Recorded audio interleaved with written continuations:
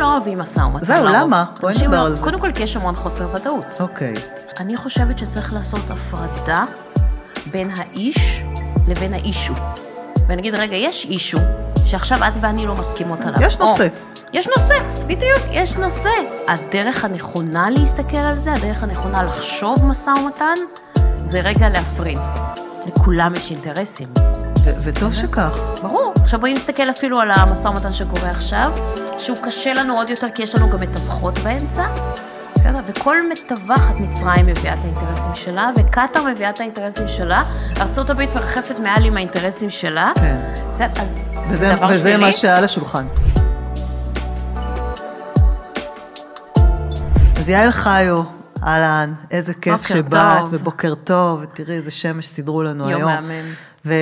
ורגע, אני רוצה לראות את מומחית במשא ומתן, עם דגש על משא ומתן עסקי ופתרון קונפליקטים ובניית שותפויות עסקיות.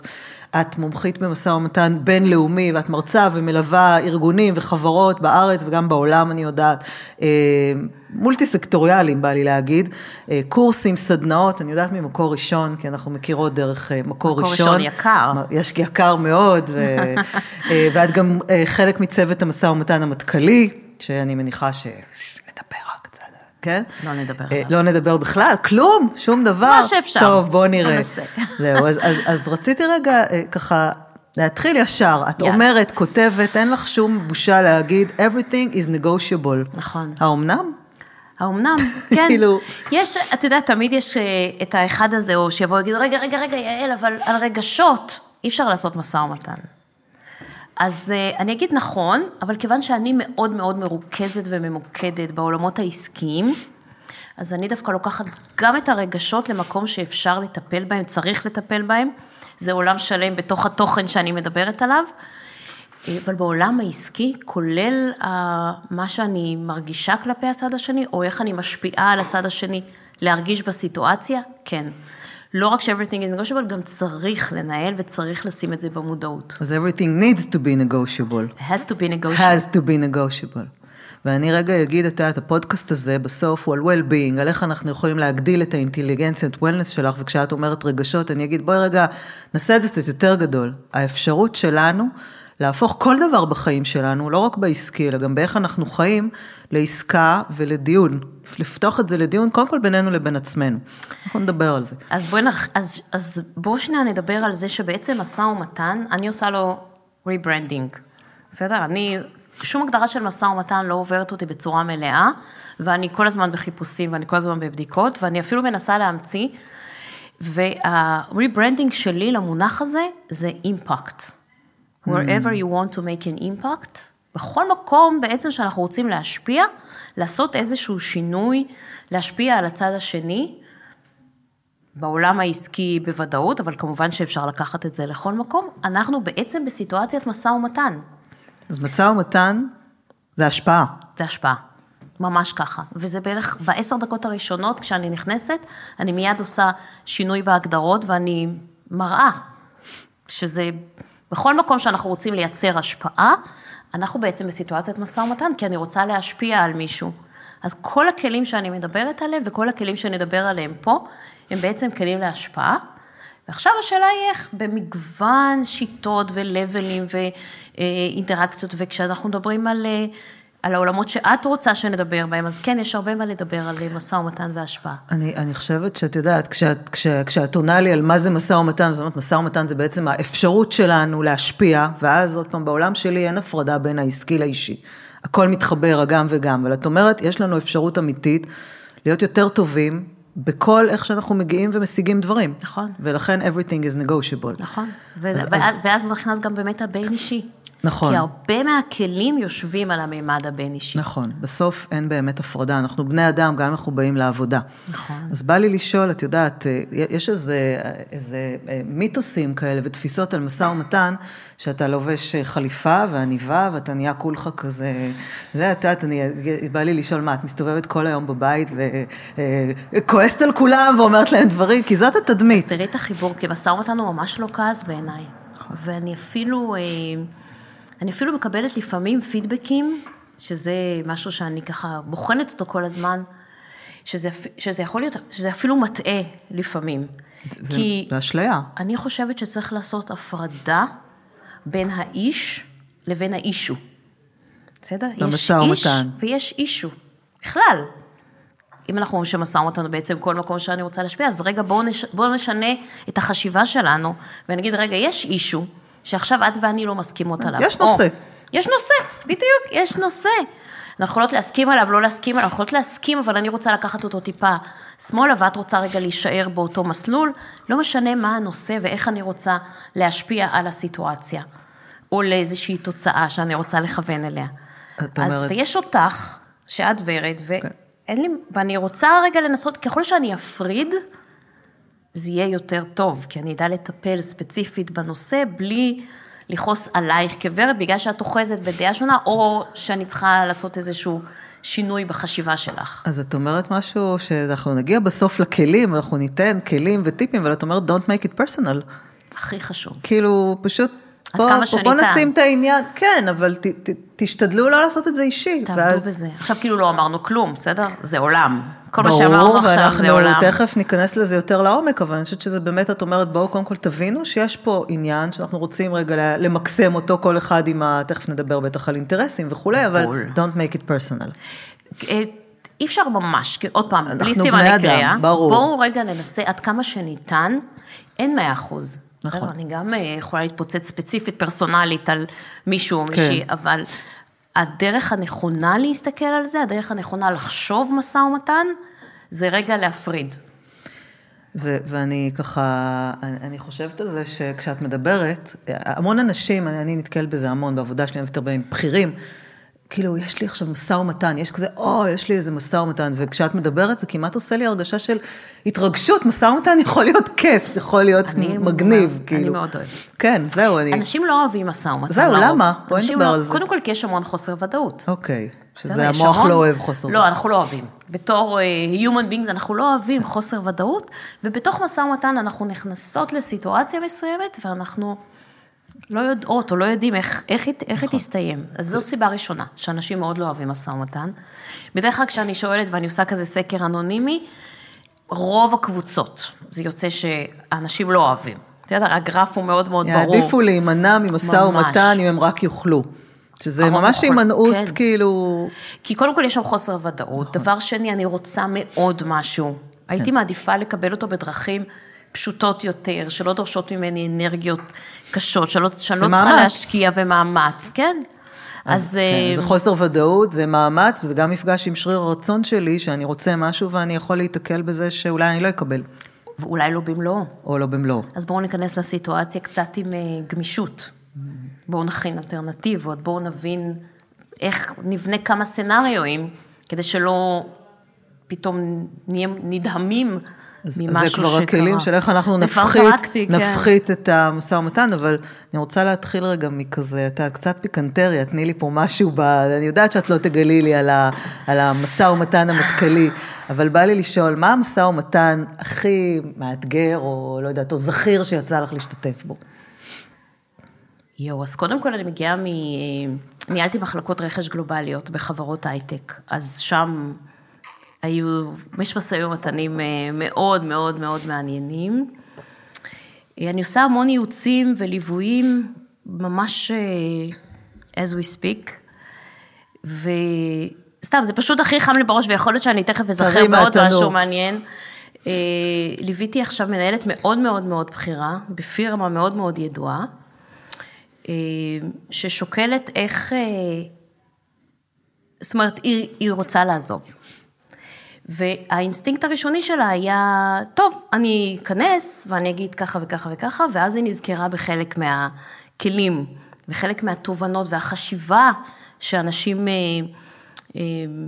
מאמצים כחלק מהמפגשים האלה ומהלמידה הזאת, ואז היא אמרה, רגע, אני בעצם, אולי רגע אני אעשה עוד חשיבה קצת עם עצמי, ואז היא ביקשה גם באמת לקבל ייעוץ מקצועי בנושא, ובאמת עזיבה, היא קריטית, כי בעצם אנחנו רוצים להשפיע בעזיבה שלנו, שהרפוטיישן שלנו יהיה טוב. נכון. שאנחנו, יש גם מטרות בעזיבה.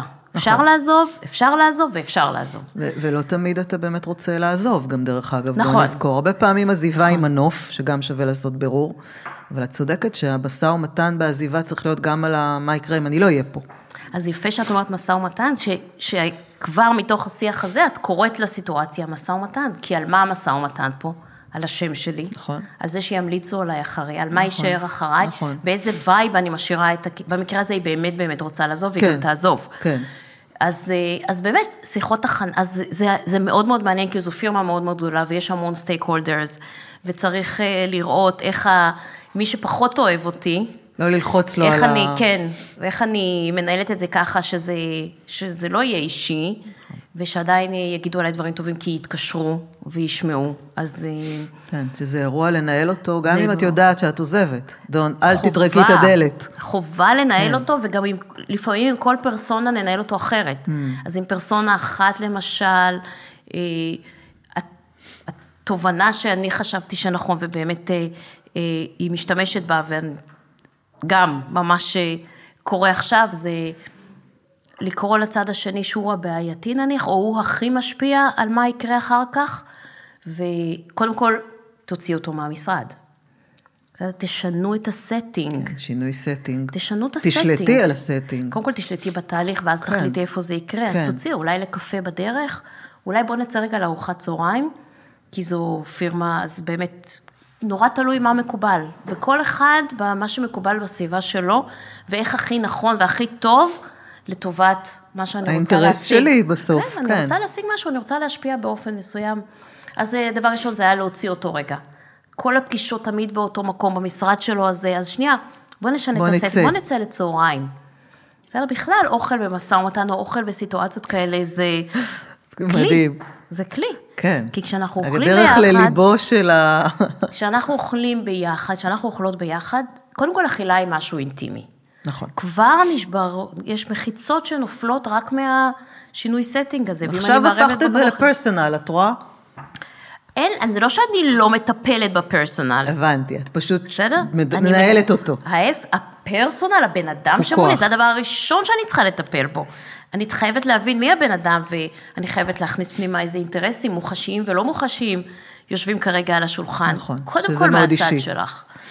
אבל זה לא אומר שאני לא אוהבת אותך אישית, או שאני כאילו מחתימה אותך אישית בפרספשן שלי. בדיוק. זה מה שאני מנסה להבין. זה אולי הדיוק הכי משמעותי. כן. זה יכול להיות סיטואציה אישית, שמעורבים באינטרסים אישיים. תמיד. זה לא יכול להיות. זה מה שזה, משא ומתן זה כזה, נכון. אבל אני לא מתבלבלת. נכון. שזה מפריד בינינו. ואני לא עסוקה בלהגיד, יוי, כזאת סתומה, או עכשיו אנחנו שומעים על סינואר, הוא לא רציונלי. כן. אין כזה דבר. הוא מאוד רציונלי. נכון. בדרכו. נכון, ופה את נוגעת, אני חושבת במשהו נורא נכון, יש איזו נטייה, אני חושבת, זה קשור קצת למה שדיברנו קודם, שאנשים באים למשא ומתן, חייבים לייצר טובים ורעים. נכון? זה נורא שומר עלינו. קל לנו בטח. כי זה הופך את זה קצת ליותר ודאי, יש לנו יותר שליטה, אבל כאילו את אומרת, אל תקטלגו כל כך. וגם זה עושה לנו חיים יותר קלים, אז בדיוק. לא, אל תקלו על עצמכם את החיים, כי זה לא יקדם אתכם בתהליך המשא ומתן. להגיד, היא סתומה, הוא לא רציונלי, הם, לא יודעת מה, פסיכופטים, מלא דברים, אני שומעת. כן, שומעים הכל. אני שומעת הכל. זאת דרך קלה לפתור את עצמי, מלטפל בסיטואציה בצורה חכמה, כן. מלהוביל את התהליך בצורה יותר אינטליגנטית, יותר מקצועית. וגם באמת להתמודד עם הסיפור עצמו, כמו שאת אומרת, בסדר, לשים תגיות, זה קצת עושה לנו כאילו יותר ודאות, שמנו את זה בקופסה, זה תהליך של המוח, אבל זה לא עוזר לנו להבין את עד הסוף, זה לא מקדם זה באמת. זה פותר אותנו כאילו מלטפל, בסדר? אז מה עזר לנו שאמרנו שסינואר הוא לא רציונלי? איך זה קידם אותנו? לא קידם אותנו בשום דבר. לא קידם, אבל וגם אני אומרת לכם, אני אומרת לכולם, אין כזה דבר שמישהו לא רציונלי. יכול להיות שהוא מקבל ברגע זה החלטות שאנחנו נקרא להן שהן לא רציונליות. לא בהיגיון שלנו. נכון. אבל זה לא אומר שזה לא בהיגיון שלו. ולכן בעבודה גלובלית, הרבה מהעבודה זה שנייה להבין את פערי התרבות. ולטפל במשא ומתן קודם כל בהבנה, לפחות, עוד פעם, ככל שהמשא ומתן יותר מורכב, יותר אסטרטגיים, יותר סטייק הולדרס, על דברים יותר משמעותיים, נשקיע יותר זמן בהכנה והבנת הפער הבין תרבותי. אז יש לנו סיכוי, בואי רגע נלך לפער בין תרבותי, יש לנו סיכוי להבין פער בין תרבותי, או בכלל, בואי, הכנה, בואי נדבר שנייה על הכנה. יאללה, בואי נדבר על הכנה. כמה באמת הכנה היא משהו שאפשר שנייה, על קצה המזלג, אני יודעת שאת לא תוכלי לעשות לי את כל הקורס, אבל אם את יכולה לתת כמה דברים בסיסיים של איך מתכוננים נכון. אז קודם כל, הכנה היא קריטית. כן. בסדר? קריטית, זה נראה לי שכולנו מבינים טוב. אנחנו הישראלים, זה נוגד לנו את ה-DNA. את ה-DNA, את התשתיות של התרבות שלנו. ואנחנו שונאים להתכונן בגלל זה. בסדר, מה? זה נוגד את יהיה בסדר, זה נוגד את הכל דחוף בהול ואין לי זמן, זה נוגד באמת כל דבר שחונכנו עליו ויצרנו אותו כערך בתרבות שלנו, לא מתאים לנו להתכונן. גם את אני יודע הכל. נכון? יש איזה משהו כזה של אני יודע הכל, כאילו, יש משהו קצת כזה, את יודעת. ככל שאתה יותר, אולי יותר בכיר ויותר... כן. אבל הנה, אנשים, אם אני חוזרת לסיפור הקודם, כן, אנשים רגע, ככל שיש יותר מודעות לזה שבאמת אני יכולה להשפיע יותר טוב, אם אני רק שנייה אתעכב על הכנה, על להתבונן מהצד השני, לשבת על השולחן, ולא להיות עסוקה רגע בצד שלי, בטח ובטח בהכנה, אלא ממש לשבת על הכיסא שלך. מה את רואה מהצד שלך? מה את רואה? את ארגון קטן, שפתאום את רואה ארגון קורפורט עצום, אם אני בתוך הקורפורט, אני לא יכולה לחשוב על זה, אם לא קמתי רגע, והתיישבתי על הכיסא שלך, ואז הוא אומר, רגע, זה סטארט-אפ קטן, אני באה מקורפורט כזה גדול, אופה, יש פה איזה משהו שהוא נראה שונה, כששנייה זזתי מהמרחב שלי. והכלי הזה של לקום ולשבת על הכיסא של מי שמולי, מייצר תובנות שהם כלים לעזור לי במשא ומתן, שממש נותן לי כלים. אני צוחקת, כי אני בהכשרה הבסיסית שלי פסיכודרמטיסטית, בסדר? מה זה אומר? פסיכודרמטיסטים, אנחנו שומעים קולות, אנחנו רואים קולות, אבל אנחנו כל הזמן עוברים לצד השני, ממש נעמדים מאחורי הבן אדם השני, כחלק מההבנה שבואי נדבר שנייה על משהו יותר גדול כמו אמפתיה, במשא ומתן אתה כאילו בא ואתה רוצה נורא להיות אמפתי לאינטרס שלך, אבל את אומרת, אם אתה תדע לשבת בכיסא או להיכנס לנעליים של הצד השני, כבר יש לך יותר כוח, כי אתה מבין אותו, התכוננת. וקודם כל ברור, וגם, אני אומרת משהו אפילו יותר מזה, הישיבה על הכיסא של מי שמולי תיילד לי כלים שאולי לא יכולתי לראות אותם כשהייתי נורא עסוקה בכיסא שלי. תיתן מבט. ממש. ממש עמוק. מבט ועוד פעם, סתם, עבדתי עכשיו עם צוות מגייסות גלובלי, באמת, מכל העולם, ובמקרה הזה גם להתיישב רגע על הכיסא של המועמד, הרי אני עסוקה, אני מגייסת עכשיו, בסדר? המנהל הזה של הפיתוח יושב עליי כבר חודשיים, לא הצלחתי לגייס לו את המשרה, אני בורחת במסדרון, שלא להתקל בו, כדי שהוא לא ישאל אותי, נו, מה קורה במשרה, ואסקלציות, ועד שיש מועמד, סוף סוף הגיע מועמד רלוונטי, אני נורא עסוקה, וזה לא רק המגייסות, זה כולנו, אנחנו עסוקים מאוד מאוד. לסגור. באמצע הלילה העיר אותי, אני יודעת בדיוק איפה הבעיות שלי, איפה הקווים האדומים, מה לוחות הזמנים, איפה הלחצים שלי. אבל אם רגע אני קמה שנייה, ומתיישבת על הכיסא של המועמדת, או המועמד שבא מולי, אופה, פתאום אני מסתכלת, אף פעם לא הייתה בחברה טכנולוגית. בסדר? היא רוצה לעבור מעולמות הפריסל, פתאום זה פעם ראשונה שהיא רוצה לעשות סייל. אני פתאום מסתכלת גם על הקורות חיים, וגם על מה שהיא או הוא מביאים לשולחן, באופן אחר לגמרי, וזה לעתים קרובות מאוד. פותח ספקטרום מטורף. פותח ספקטרום, ובתוך הספקטרום הזה יש המון כלים וטכניקות, שאני אשתמש בהם במשא ומתן עצמו. אז אני רגע רוצה להגיד, את מדברת על זה שמשא ומתן זה ממש צורת חשיבה. נכון. את יכולה להגיד על זה רגע מילה, מה זה אומר? זה אומר שיש לי חיישנים, ושאני יודעת לפתח אותם, זאת אומרת, אני בעצם, אם אני לא נניח בסדנאות או בהרצאות, אני זורעת איזשהם זרעים של שינוי חשיבה, של שפה.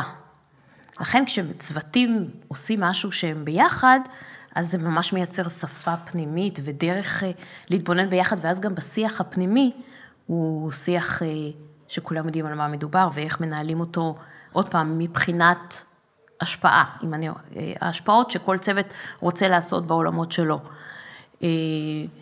ובליוויים זה ממש הרבה יותר עומק, זאת אומרת, אני ממש מלמדת לחשוב אחרת. ממש חשיבה אחרת. ממש חשיבה אחרת. כשלי בא להגיד, אני עובדת הרבה בשדות האלה של, אני לא קוראת להם משא ומתן, אבל הכל הוא משא ומתן, לכן everything, עכשיו עניתי לך לשאלה. בדיוק, אבל everything is negotiable, אבל בא לי להגיד, זאת אפילו תודעת משא ומתן, כאילו זה מין מודעות כזאת שאומרת, כל מה שקורה פה כרגע, הוא איזשהו רצון שהאינטרס שלי והאינטרס שלך ייפגשו, כל אחד רוצה הכי קרוב לשלו, אבל זה ממש תודעה, יותר מחשיבה אפילו. בזכות העולמות שלך, אני אקח את זה רגע באמת, אפילו בעולמות הבין אישיים. ולכן כשאני מלמדת או מדברת על אינטרסים לא מוחשים, נניח המוחשי זה שאני רוצה שהכוס הזאת תזוז עכשיו מפה לשם, או שתחליפי לי כוס. ולא רחוק מדי. לא, ממש לא, אני צריכה אותה. כן, זה אותה. אבל יש ממש כלים פרקטיים, קלים ליישום, שעושים השפעה על אינטרסים לא מוחשים, זה היה מוחשי. אבל בתוך העולם הזה ועל כל שולחן משא ומתן, מרקדים להם לצד האינטרסים המוחשיים, אינטרסים לא מוחשיים. והם מנהלים הרבה מהשולחן. הם הבוסים. אז אני נזהרת להגיד את זה, כי זה באמת שאלה נורא תלוי, באיזה משאים ומתנים, ומה יושב על השולחן, אבל אי אפשר להתעלם מהם. אי אפשר בכלל, וההפך, אני חושבת שיש להם השפעה כל כך עמוקה, אבל אנחנו לא אומרים אותם, כי אי אפשר לדבר עליהם. כן. אבל המוניטין שלי מונח על השולחן בדיוק כמו שווי הכוס הזאת. בסדר, לא פחות. והצורך שלי להרגיש שהעסקה הייתה הוגנת, שהרגשתי לפחות הגינות, זה כבר לא משנה. נכון, ועל זה לא מדברים. אבל זה קיים בתוכי. מה זה קיים? זה מנהל אותי. ואני רוצה שהשם שלי יהיה כתוב על העסקה הזאת, נכון? או ראשון, מי יהיה כתוב במאמר? נכון, מי יהיה כתוב במאמר? מי יהיה כתוב במאמר? ראשון או אחרון. נכון, אז באקדמיה זה פשוט, כי זה באמת הולך לפי איזשהו סדר, אבל לא יודעת, במצגת? אז זה לא חלק ממה שהגדרנו כעל שולחן המשא ומתן, אבל זה שם. והרבה הרבה הרבה מהכלים שמשנים את תוצאות המשא ומתן ומייצרים ביצועים הרבה הרבה הרבה יותר טובים, יושבים על אותם אינטרסים לא מוחשיים, וללמוד איך לטפל בהם, זה בעיניי כלי משנה עולמות, ולא רק עסקים.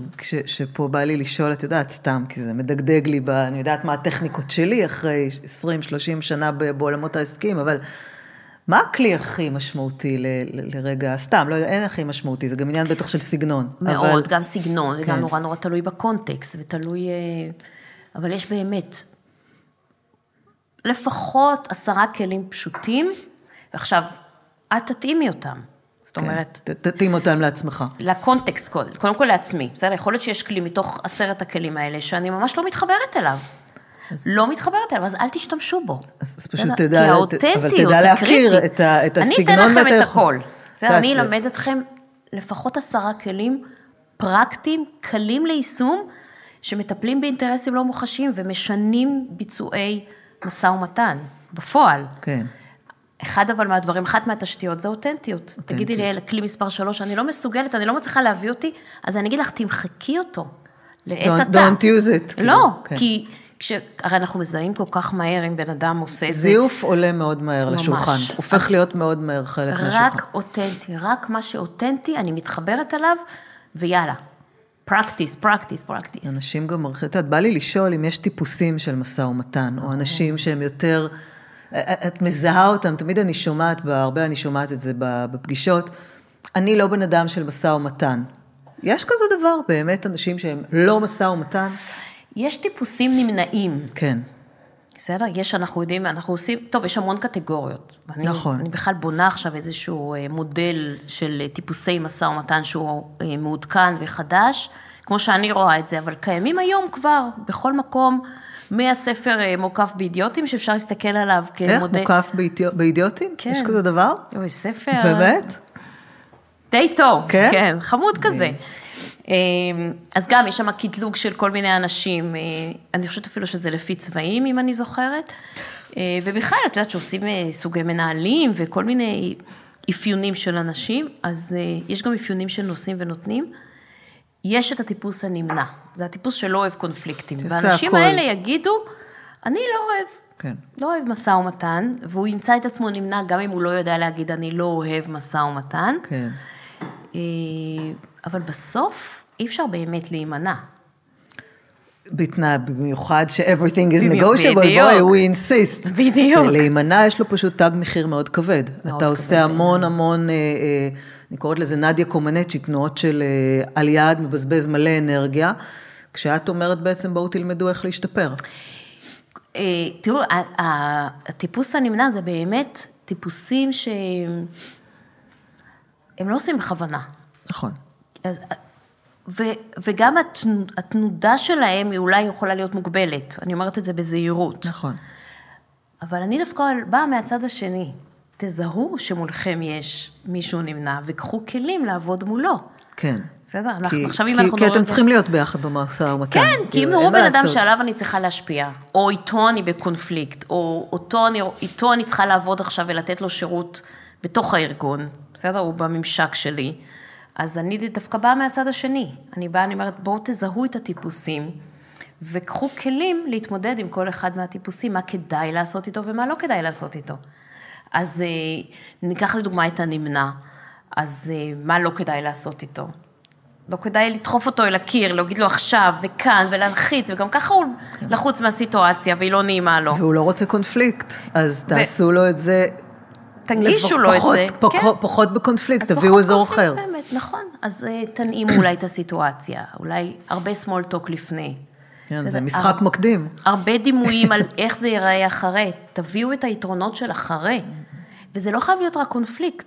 אמרנו, זה כל דבר, קונפליקט זה באמת הקיצון של משא ומתן. זה חשוב, זה חשוב להגיד את זה רגע, כי שוב, כשאת מדברת, אני עוד מסתכלת על כל האנשים שצופים בנו עכשיו, ועדיין אולי בתודעה שלהם, קונפליקט זה המשא ומתן, ואת אומרת, זה בכלל לא שם. ממש, אז בואו רגע נלך אחורה. בדיוק, בואו נלך אחורה. משא ומתן, אנשים מתייגים משא ומתן עם קונפליקט, או עם מחלוקת. נכון. וההבדל בין, נניח בין משא ומתן למחלוקת, זה שמחלוקת יושבת, או קונפליקט, יושב על משהו בעבר. בסדר? יש משהו בעבר, שעכשיו יש איזשהו פער, או אי הסכמה, שאנחנו רוצים, או צריכים לסדר בינינו. משא ומתן בהגדרה, הוא יכול להיות אחד מהכלים לסדר את הקונפליקט הזה. יש עוד. כן. אבל משא ומתן, הוא אחד, הוא כמו תקשורת. לריב. כן. כמו לריב, כמו לא לדבר, כן. כמו ללכת לבית משפט, ללכת לגישור, יש המון דברים, ומשא ומתן הוא אחד מהכלים לטפל בקונפליקט. ומשא ומתן הוא בכלל, הוא תקשורת, ויכולת השפעה,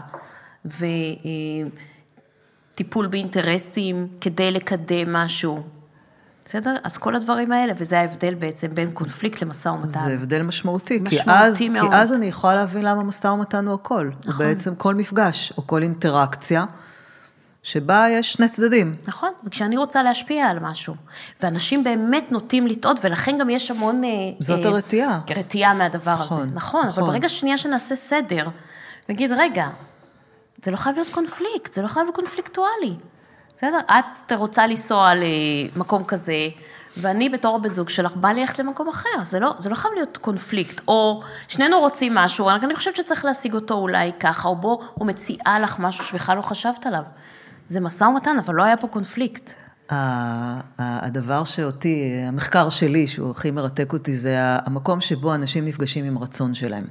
וזה נורא לא פשוט להרבה אנשים להיפגש עם הרצון שלהם, אבל אז אתה צריך להיפגש גם עם הרצון של מישהו אחר. בואי נחליף את המילה רצון באינטרסים רגע, שזה גם, זה הפך להיות איזה מילה גסה. לא יודעת אם אינטרס זה מילה גסה, אינטרס זה רצון. בדיוק, בעיניי. ממש לא. הרי הוא שם. אז בואי נדבר שנייה, אינטרס. יאללה. מה כאילו? בסוף, האינטרס זה מה שמניע אותנו. אוקיי. בסדר? אני רוצה להתקדם. אני רוצה העלאה בשכר. בסוף זה אינטרס. נכון. וגם צורך. הוא יכול להיות גם צורך, ברור. נכון. אז יש אינטרסים מסוג של צורך. נכון. וגם צורך, יש כל מיני סוגים. יש צורך הכרחי, קיומי, יש צורך שהוא נעים יותר. נכון. כל ה-well-being הגדול הזה, צורך יושב על הכל. כן. הרבה פעמים מפרידים בין הצורך לאינטרס, יש תורות שלמות גם בעולמות הגישור שמפרידים, אבל אם שנייה רגע נקליל את זה ונפשט את זה, אז אינטרס תפרו לזה איזה מין חליפה שמבישה, שמביישת את כן, לא נעים שיש לי כן, אינטרסנטי זה כאילו מילה... גסה נורא. היא שלילית גם, נכון, כי אינטרסנטי זה אתה רוצה רק את שלך. כשאני אומרת על מישהו אינטרסנטי, זה כאילו הוא לא מסוגל לראות רגע את האחר. אף אחד אחר. ואני אומרת, זה בסדר להגיד, יש לי אינטרס, דרך אגב, בוא רגע נבין, לכולם יש אינטרסים. וטוב שכך. ברור. עכשיו בואי נסתכל אפילו על המשא ומתן שקורה עכשיו, שהוא קשה לנו עוד יותר, כי יש לנו גם מתווכות באמצע, וכל מתווכת מצרים מביאה את האינטרסים שלה, וקטר מביאה את האינטרסים שלה, ארצות הברית מרחפת מעל עם האינטרסים שלה. כן. אז וזה מה שעל השולחן. נכון, ואלה על השולחן. אבל זה שמצרים מביאה את האינטרס, זה לא דבר שלילי, זה נורא. ברגע שאנחנו נבין שכל מי שנמצא סביב השולחן, מביא איתו אינטרס, וזה בסדר גמור, יותר מזה, כל מי שיושב ליד השולחן, אני תמיד אומרת, יושבים לו על הכתפיים גם הסטייק הולדרים שלו. נכון. בסדר? והם, גם להם יש אינטרסים, ולא תמיד הם זהים, ולכן זה שיושב ליד השולחן יכול להיות מאוד מאוד מורכב, העמדה שלו, הדרך שבו הוא מנהל, כי מצד אחד יש לו את בן גביר, ומהצד השני יש לו את גנץ. בסדר? במקרה הטוב. אז זה קשה. נכון. אז גם לנציג המצרי יש המון וקטורים אצלו בתוך הבית, והוא בסוף מגיע לשולחן, והוא צריך לנהל פה משהו. אז אינטרסים זה כמובן לא מילה שלילית, אנחנו חייבים להכיר, הכי חשוב מכל מה שאמרת עכשיו, זה להכיר שיש לכל צד אינטרסים, והם הרבה פעמים מורכבים. אני לוקחת ממך שני דברים. אחד זה, שבו בכיסא של הצד השני כמה שאתם יכולים, לא משנה אם זה מצרים, קטר, וכבר כחלק מההכנה. כן, או דיון עם אשתך כרגע על משהו. ושתיים, אני לוקחת את זה שתדע, שאף פעם הוא לא בא רק הוא. בסדר, הוא בא ויש לו על הכתפיים עוד, וזה לא משנה אם זה באישי או בעסקי דרך אגב, או במדיני. תמיד הוא לא בא לבד, יש פה עוד משהו שיושב איתו, אין כזה דבר. נכון, זה נכון. forever. עכשיו, זה בא לכל הכיוונים, קודם כל בוא נבין את המורכבות. נכון. בסדר? בוא נבין שנייה את המורכבות נכון. שהוא יושב בה. שתיים, ויכול להיות שאם נבין את המורכבות, עכשיו רגע אני הופכת, אז אולי אני אמצא טכניקות וטקטיקות מתוך המורכבות הזאת, ומתוך זה שאני אבין את כל הוקטורים האלה שיושבים לו על הכתפיים, אז אולי אני אמצא איזשהו טריז, או איזשהו כלי מתוך הסיטואציה הזאת, שאני יכולה למנף לטובתי. אני חושבת עוד פעם, בתודעת או חשיבת משא ומתן, אם אני לוקחת את מה שאת אומרת, את אומרת, אם אתה מכבד אינטרסים, ולא מתייחס אליהם כאל איזה, אתה יודעת, משהו שאוי, הוא אינטרסנט, אלא אתה מכבד אותם, אז לך תלמד אותם כמו שצריך, ותעבוד איתם. ברור, נכון. זה חלק ממה שקיים פה. זה הסיפור. חד משמעית. ואל תתייחס לזה כמילה שלילית. בדיוק, אינטרס זה לא שלילי, זה חלק מהמשחק, וזה חלק הגיוני מהמשחק של כולנו. נכון, זה כמו להגיד, לאכול ולשתות זה שלילי. נכון, כי בסוף זה גם יוצא מכל מיני אזורים מהגוף, וזה משמין, אבל זה גם נורא... זה חלק מהחיים. חלק מהחיים. האינטרסים הם חלק מהזה. אבל אני רוצה לקחת את זה רגע, יש את האינטרסים, ויש את הערך. אני תמיד אוהבת להגיד, את אנשים באים אליי עוד פעם, לא חושבים, זו סיטואציית, אני רוצה לעזוב, אני רוצה ללכת, אני רוצה להתקדם, ובסוף אומרים, אני רוצה להשיג משהו, ובאמת, אני אוהבת להתחיל משאלת מה אני מביא. מה הערך שאני מביא לשולחן? אני חושבת שהרבה פעמים אנשים באים, אני לא יודעת אם את מתקלת בזה ברמה הזאת, אבל יותר מדי מהקצה של מה שאני רוצה להשיג, ופחות משאלת מה אני מביא. אז זה עוד פעם, זה נורא...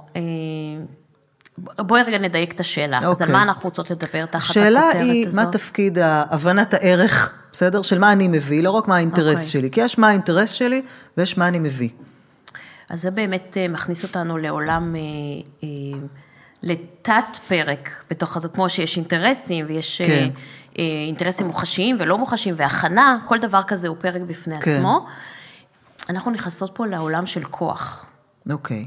זה ממש, אני מקטלגת את זה תחת העולם של כוח, בתוך המשא ומתן, ואז את אומרת, רגע, מה אני מביאה לשולחן? זה כבר ה-leverage, את אומרת. זה בכלל, קודם, הרבה פעמים אני נתקלת גם בייעוצים וגם ב-case studies, שאני שומעת בתוך הסדנאות, שאומרים, אני צד חלש, או אני מגיע לשולחן כצד חלש, והרבה פעמים הצד החלש, התחושה או ההכרה שאני הצד החלש, היא לאו דווקא נכונה. כי הרבה פעמים אנשים מתייגים את עצמם כצד חלש, כי הם אוספים את כל האינפורמציה שהם יודעים, אבל הרבה מהאינפורמציה הזאת, הצד השני לא יודע אותה. או הם לא יודעים מה באמת, הם לא התיישבו מספיק טוב בכיסא של הצד השני. אז רגע, אני כבר אחרי, אני אומרת שנייה רגע, אני חושבת שאני צד חלש, כי אני יודעת שהלקוח הפנימי שלי רוצה X, וזה, יש לו לוחות זמנים כאלה וזה, אז אין לי הרבה טווח תנועה, ואין לי הרבה פלקסיביליות, אני חייבת לסגור איתו עד עוד יומיים, והתקציבאי שלי אמרה שאי אפשר לעבור מעל אחוז מסוים את התקציב, זאת אומרת, אני רואה המון לחצים שיושבים עליי, ואז זה הופך אותי להרגיש צד חלש. אני מוחלשת בתוכי. בתוכי, וזה בדיוק מהסיפור שלי יש. כן, זהו, זה הבדל מאוד גדול. נכון, ואז אני מתחברת למרת, רגע, מה הvalue שאני מביאה, ואז זה מתחבר באמת לרגע, שנייה. בוא נתאפס. מה הצד השני? אני יושבת רגע בצד השני, רגע, הוא לא יודע שיש לי לוחות זמנים כאלה, הוא לא יודע. זה אני יודעת. עכשיו, כן, אני יודעת את זה. אז רגע, אז קודם כל, האם אני באמת צד חלש על השולחן, או שאני תופסת את עצמי? כרגע, אפילו בתוך הארגון שלי, יכול להיות שאנחנו כל הארגון צד חלש, אבל השאלה מה הצד השני יודע. נכון. אז בוא נשב רגע על הכיסא של הצד השני ונבין, האם זה בחוץ שאני חייבת אותו, או שזה משהו שהסכמנו רק בתוך הארגון? מה שנקרא says who.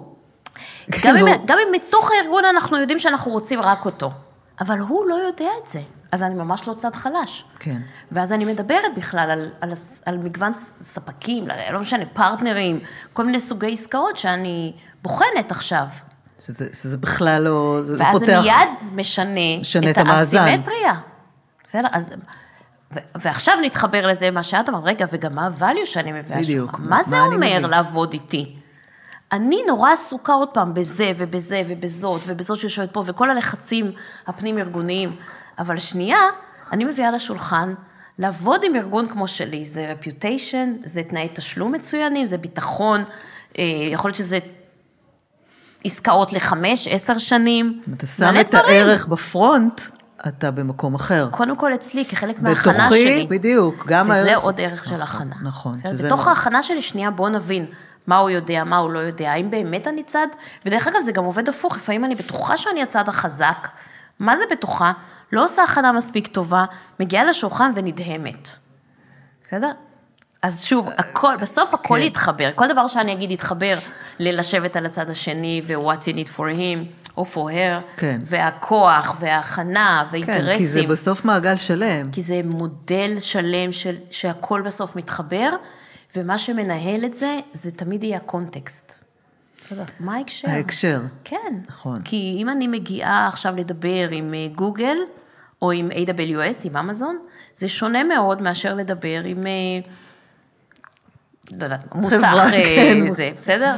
כן. חס וחלילה, בלי לפגוע, אבל זה... לא, זה פשוט... זה קצבים אחרים. אירוע אחר. זה אירוע אחר, זה ארגונים אחרים. זה מאזן כוח אחר. עכשיו, יכול להיות שהמוסך יהיה מאוד מאוד חזק, אל מול ספק המצברים. זה לא אומר שאני הצד החזק. ואני עובדת גם עם הארגונים הענקיים האלה, ואם אני יכולה לשחרר מפה הרגעה, גם הם הרבה פעמים צד חלש. נכון, כי תמיד יש צד חלש איפשהו.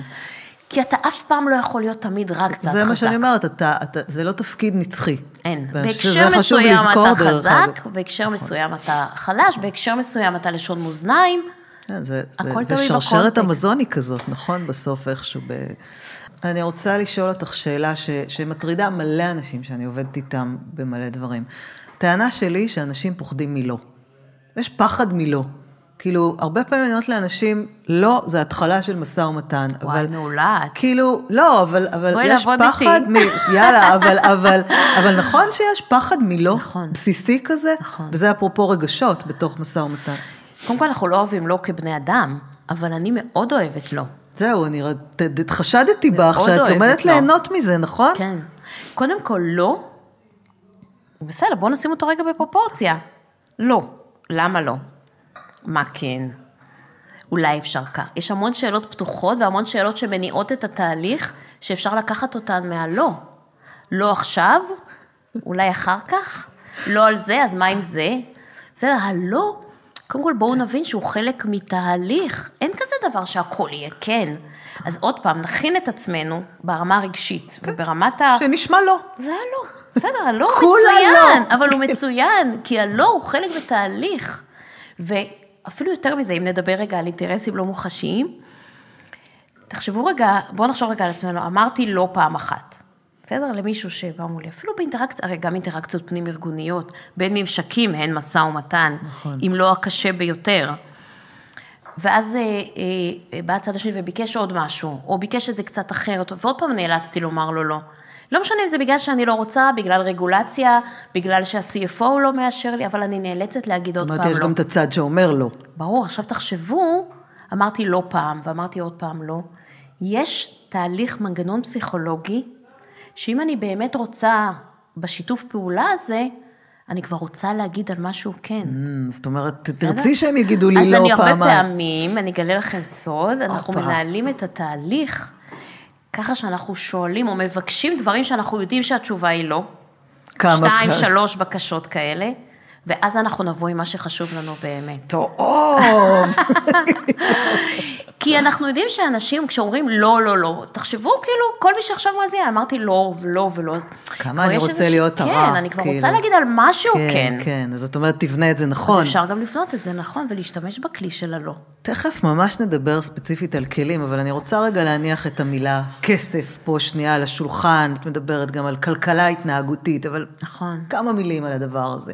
על כסף? כסף. כאילו, תמיד מרגיש לי שכשכסף נכנס לדיון, בסדר, ברור שבעסקי זה it's all about money, אבל לא תמיד, זה לא באמת רק כסף אף פעם, זה נכון להגיד? זה נכון, אנחנו חוזרות בעצם לשיח שכבר דיברנו עליו, שהאינטרסים, על כל שולחן משא ומתן, יש אינטרסים מוחשיים, שאפשר לצבוע אותם בסימבול דולר. כן, יש זה. שזה בעצם לא רק ערך העסקה, זה כל דבר אחר שאני יכולה לתמחר אותו, או לתת לו value שהוא tangible, שהוא מוחשי. הספקה, זמן הספקה, אחסון, אצלי, אצלך, האם החלפים יהיו שווי מדהים. כל דבר שאני יכולה להגיד, רגע, מקדמה, ערבויות, בסדר, כל דבר כזה, אני יכולה רגע לתמחר ולהגיד, זה השווי. יש לו שווי. זה עולם האינטרסים המוחשיים. לצידו, אם לא מעליו, אם לא בחזק ממנו, עוד פעם, תלוי נורא בקונטקסט, יושב עולם האינטרסים הלא מוחשיים. אז אם אני חוזרת לשאלתך, הכסף הוא אחד מאינטרסים מוחשיים. זאת אומרת, הוא חלק מהסיפור. הוא רק חלק מהסיפור. אפילו בתוך עולמות המוחשי, האינטרסים המוחשיים, הוא לא הבלעדי. יהיו עוד אינטרסים מוחשיים. נכון שנוכל לקמת אותם, כי בסוף זו המהות של אינטרס מוחשי, אבל הוא לא היחיד. יש מסעים ומתנים בזה שאני אומרת, הלוואי יגידו לי, זה יקר מדי. כשאומרים לי יקר מדי, אני הרבה פעמים מבינה בתהליכים מסוימים, שזה אמושיונל לחלוטין, והכסף יהיה רק חלק מהדיל. מעניין. ופתאום את מחברת בגלל אותי. המשפט יקר מדי? כן, כי לפעמים כשמישהו שם את זה על המחיר כבר, זה אומר שפיצחתי הרבה יותר שלבים של רצון. עברת את הלא מוחשי. בדיוק, עברתי איזשהו משבר של לא מוחשי, ואז אני אגיע למוחשי. כי זה אומר שהוא כבר מאמין בך, במוצר שלך, ביכולות שלך, ואיך את יכולה לעזור לו. בדיוק, משהו רגשי כבר קרה, עכשיו על הכסף זה מרגיש לי תמיד שאפשר להתפתח יותר. כן, ושם באמת אני יכולה לומר שבאינטואיציה שלנו יותר קל לנו כנראה לטפל באינטרסים מוחשיים, כי אפשר לדבר על זה. וגם זה על השולחן. על השולחן, בדיוק, אני יכולה לשאול אותך, רגע, איזה חלק בהצעה יקר לך? זמן ההכנה שתמחרתי, או התהליך עצמו, או הנסיעות, מה בדיוק?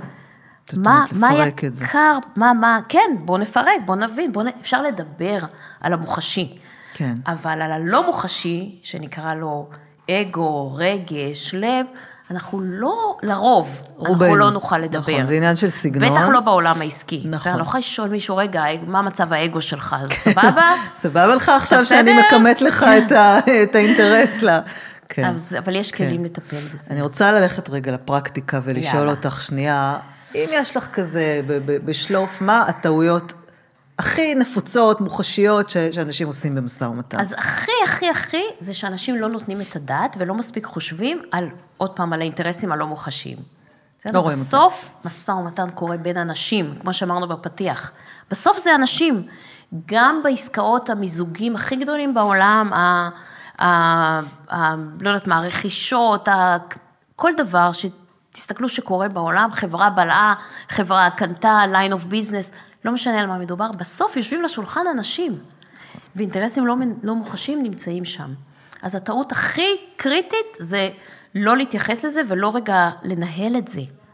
נעלו את האינטרסים הלא מוחשיים של מי שמולכם. כן. עכשיו, עוד טיפ, ככל שתהיו יותר מקצועיים בזה, או יותר טובים בזה, תבינו רגע מה הכלים בלנהל אינטרסים לא מוחשיים. אוקיי, בניהול אינטרסים לא מוחשיים. בניהול אינטרסים לא מוחשיים, שזו, דיברנו על אחת הטעויות, וזה, פה יש כלים פרקטיים. ככל שתנהלו יותר טוב, ותתאמנו על זה, ותראו איך אתם עושים את זה, ותשייפו את הכלי. זה לפעם אחת אמרתי את זה ככה, אני רואה שזה לא עובר לי מספיק טוב. הנה שיוף עוד יותר טוב. לאט לאט, אנשים מתחילים כבר לומדים לנהל את האינטרסים הלא מוחשיים של עצמם. ברור, well-being זה אירוע מדהים. וזה מתחבר באמת לעולמות שלך, וזה כבר level אחר של נושא ונותן. תראה, אני אטען שאין באמת הפרדה. ברגע שאתה משפר את היכולת להתבונן, אוקיי, על הכל, עוד פעם, תודעת משא ומתן, שאומרת, זה רצון, בוא נדבר, זה ישפיע על הכל, זה לא יעצור בעבודה. נכון, כמו כל דבר. אנשים נוטים לחשוב שזה עוצר בעבודה, לא, זה הפיצול. אין דבר כזה. אז זאת טעות מאוד מאוד משמעותית. חברות, חברים, כאילו, אין ברירה, זה חלק, זה שם, זה מנהל את האנשים שמולכם. אז בואו נטפל בזה, ונשיג יותר, כן. כן, כן. הכנה אמרנו, ישראלים. בכלל, קשה לאנשים, יש תרבויות שיותר מתכוננות, יש תרבויות שפחות, יש... אבל אנחנו הישראלים דיברנו על זה, וזה קריטי. תאמנו את עצמכם להתכונן. אין מה לעשות. לפני כמה זמן מישהו אמר לי שבאמזון, בגלובל חלק אני לא יודעת אם זה נכון, כי באמת לא דיברתי עם חבר'ה שלי באמזון, אבל באחת הסדנאות מישהי אמרה שהפגישות באמזון מתחילות רבע שעה קוד, כאילו מתחילות ורבע שעה ראשונה זה לעבור על החומרים. כי הם יודעים שאנשים או שאין להם זמן, או שזה לא בתרבות שזה, רבע שעה ראשונה יש שקט בחדר, כולם קוראים או את החומר או את המצגת או את הדאטה, ואחרי רבע שעה מתחילה הפגישה. מעניין. ואין, וזה חלק מהתרבות. כי אומרים, הכנה זה תרבות. כן, חייבים להתכונן, אנחנו מבינים שאולי לא הולכם זמן, קחו רבע שעה, כולם יושבים בחדר, יש שקט מוחלט, כולם סביב לשולחן הדיונים, מעניין. כן.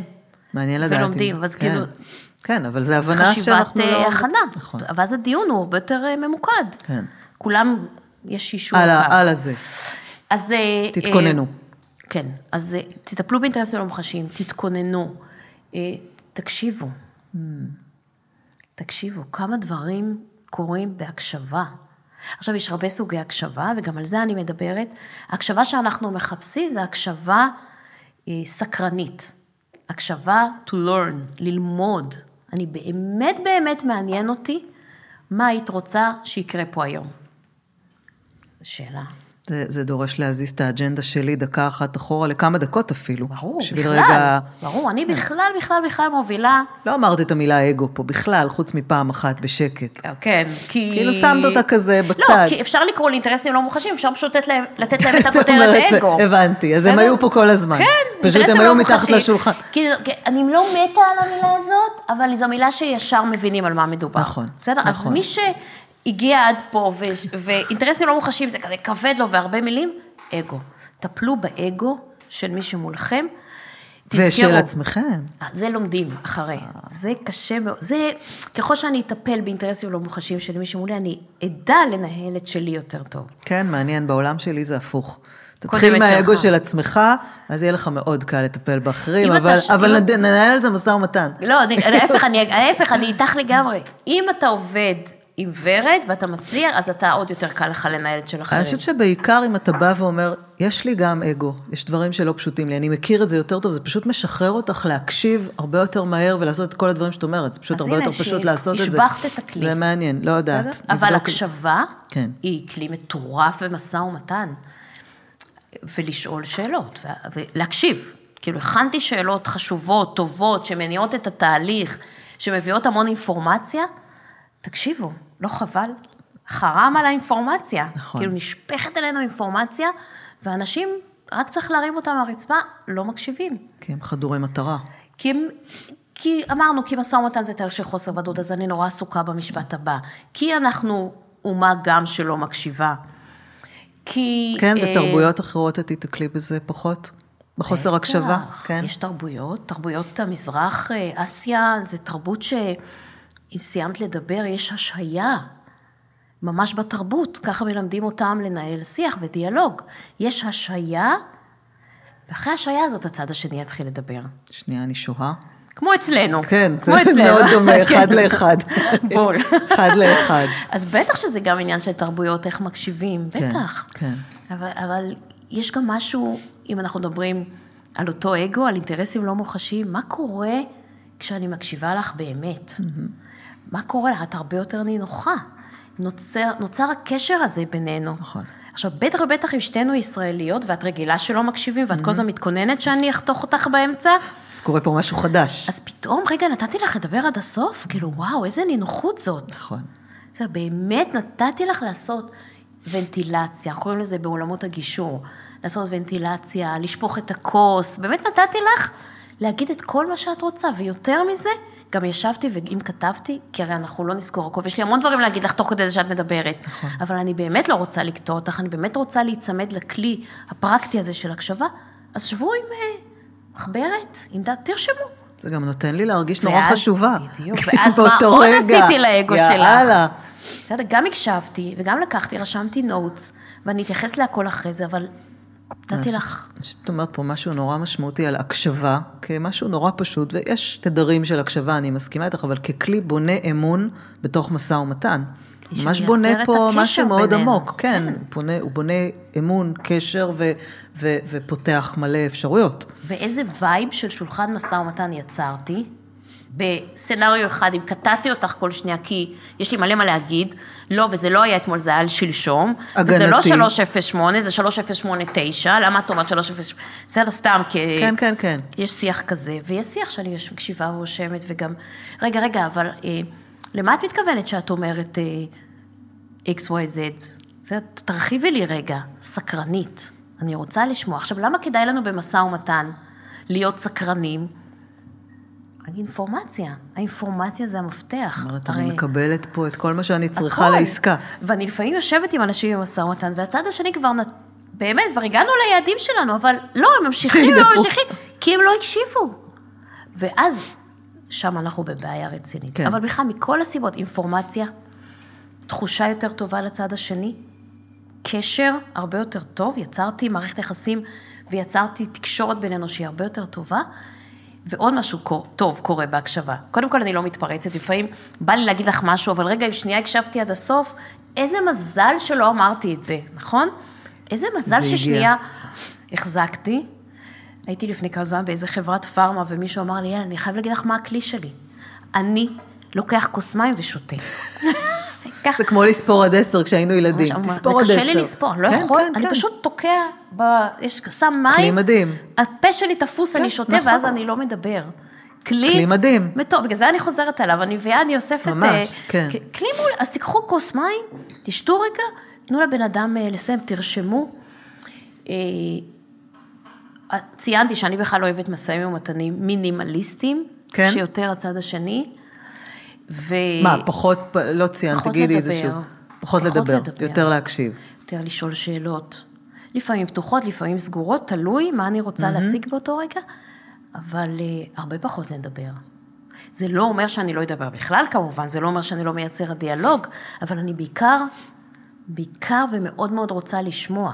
זה דורש, למה אני טוענת שצריך לנהל את האגו שלך ראשון? כי זה דורש מאנשים לזוז אחורה מהצורך להיות הכי חכם בחדר, באותו רגע. מאוי ואבוי, אם אני אשתוק, מה זה יגיד עליי? זה דורש כל כך הרבה self-management של האגו, שאחרי שאתה שקט במקום הזה, אתה יכול לעשות את כל הדברים שאת אומרת הרבה יותר בקלות. בדיוק. זה לא פשוט. כי מה עוד פשוט. קורה, וזה הדבר הרביעי או החמישי, אם באמת הקשבתי לך, ונתתי לך באמת לסיים ולהגיד כל מה שאת רוצה, ושאלתי שאלות והרחבת, איפה שרצית להרחיב, או איפה שאני ביקשתי ממך להרחיב, את עכשיו הרבה יותר פנויה להקשיב לי. נכון, כי יצרת כבר קרקע. כי בדיוק פניתי, נתתי לך את המקום, ועכשיו יש לך פניות, שחררת, אמרת, הסברת, נימקת, הרחבת, עשינו כל מה שחשוב, לי זה מאוד טוב בתור נושאת ונותנת מיומנת, כן. אבל ברמה האישית, שחררתי אותך ממשהו ונתתי לך, ועכשיו, יש בך כאילו, יצרתי, אני מדמה את זה, מין חלל כזה, שאני יכולה להכניס לתוכו עכשיו, את מה שאני רוצה שתשמעי. אז אני כזה ממש אשאל את השאלה האחרונה כזאת, אם אנחנו פונות עכשיו למי שמקשיב, ואומר, וואלה, כן, עשית לי חשק, פתאום להסתכל על משא ומתן אחרת, אני לא רוצה, אני לא מסתכל על זה כמשברי, אני פתאום מבין, ואת אומרת, אני אתן לכם איזה קיט קטן, או ערכה הכי בסיסית לממה תתחילו, איך תשפרו את המשא ומתן שלכם. את כלי, או את יכולות, או את ה... אז אני אצמד רגע לכלי שאמרנו, תקשיבו. הקשבה. בסדר? תקשיבו. תזכרו שיש אגו או אינטרסים לא מוחשים על שולחן המשא ומתן. תתכוננו. תכינו שאלות מראש. בסדר? שאלות טובות, שאלות שמניעות את התהליך, שאלות שפותחות, שאלות שמאפשרות לאנשים גם להתבטא, גם שמביאות המון אינפורמציה, וגם שאלות שנותנות לי כלים לנהל את זה. תנהלו את התהליך, תהיו היוזמים. מי שמנהל את התהליך, תזכרו, תמיד יש לו עוד כוח ממה שהיה לו אם הוא לא ניהל את התהליך. וזה לנהל, זה לא לשלוט. ממש לא. זה מאוד חשוב לי להבחין, כי אנשים מבלבלים. אז בואו נבין מה זה לנהל את התהליך של המשא ומתן. אחד, להיות היזם. אוקיי. בסדר? תהיו אתם האינישייטורים. תזמו את הפגישה, תזמו את הממשק. אל תפחדו מהאינטראקציה. לא, ההפך. תזמו את האינטראקציה. ותחליטו מה יהיה הסטינג. אם אתם היוזמים, אז יש לכם עוד בונוס. אתם מחליטים. זה יהיה במשרד שלי, במשרד שלך, אולי בזום, כי מתאים לי עכשיו יותר זום. יש לי את הפריבילגיה, אם אני היזמת, יש לי את הפריבילגיה להחליט מה יהיה הסטינג. אובר לאנץ' אולי בבוקר בדרך בקפה, אני מחליטה מה הסטינג הכי ראוי והכי נכון למה שאני רוצה להשיג. כן, שיהיה לי יותר... ואם אני רוצה משהו מאוד מאוד רשמי, אז לא סתם בזה, אלא בדירקטוריון אני רוצה רגע שנדבר על זה. בסדר, נורא תלוי מה אני רוצה ומה נכון. כן. אבל כשאנחנו מנהלות את התהליך, יש לנו יותר כוח. שבסוף מתרגם להישגים במשא ומתן. לאימפקט הזה שאת מדברת עליו, להשפעה. כן. איך אני מאיצה ביצועים. בעצם מה שאני עושה, זה עוזרת אנשים להביא ביצועים יותר טובים במשאים ומתנים שלהם, ביכולת שלהם להשפיע. ומה עוסק הדוקטורט שלך? וואו, הדוקטורט שלי מרתק. אני חוקרת במחלקה לכלכלה התנהגותית ברייכמן.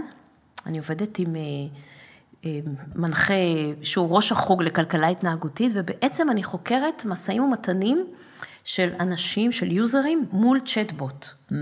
זה הניסוי ששלחת אותי לעשות. נכון, שלחתי אותך להיות חלק מהמחקר שלי, ובעצם אני בודקת איך מאפיינים שונים של צ'טבוט, משפיעים קודם כל על תוצאות המשא ומתן, המוחשי, זאת אומרת, מי קנית את הלפטופ במחיר כזה או אחר, ויותר מזה, אני גם חוקרת איך הרגשת, אם תסכימי להמשיך לעשות איתי ביזנס, וזה משהו מאוד מאוד שהוא משלב גם את התיאוריות ואת האקדמיה, וגם את הפרקטיקה שאני באה מהשטח, מרתק. זה רק בא לי להגיד לאלה שמקשיבים עכשיו, ממש לסיום, הרובוטים לא יחליפו אותנו במשא ומתן, כי משא ומתן זה הכל, ואנחנו נמשיך לבוא, ולא לפחד מהלא. נייצר אינטראקציה, כדאי. ונייצר את האינטראקציות האלה. כן, כדאי.